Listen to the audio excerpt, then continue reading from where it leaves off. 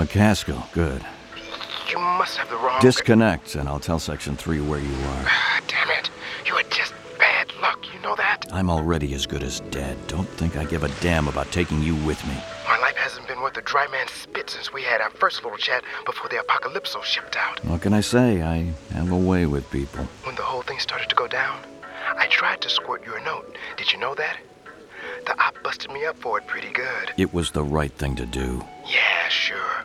Only you'd be Mama McCaskill's little boy getting the long sleep if she had ratted me out. Not you. We have to talk about the artifact you beheld on the Apocalypso. I hate the sight of needles. I can't even give blood. McCaskill, it took a lot of work to seek you out. I need to know how they triggered it. Everything depends on it. I told the investigators. I don't know nothing about nothing. I don't know what they'll do if I give them your location. Maybe a hard sound pulse to drop you while you're crossing the street. Or gas. They're using gas more these days. I was just messing around. Like it had these shapes on it, you know? Triangles and lines and dots. I wasn't even thinking about it. Just a nervous habit. I got bad nerves. Right, and? They went all the way around, like the tread on a tire. I don't know why. I just touched all the triangles first. The official lab team had given up. They couldn't get nothing out of it. Triangles all the way around.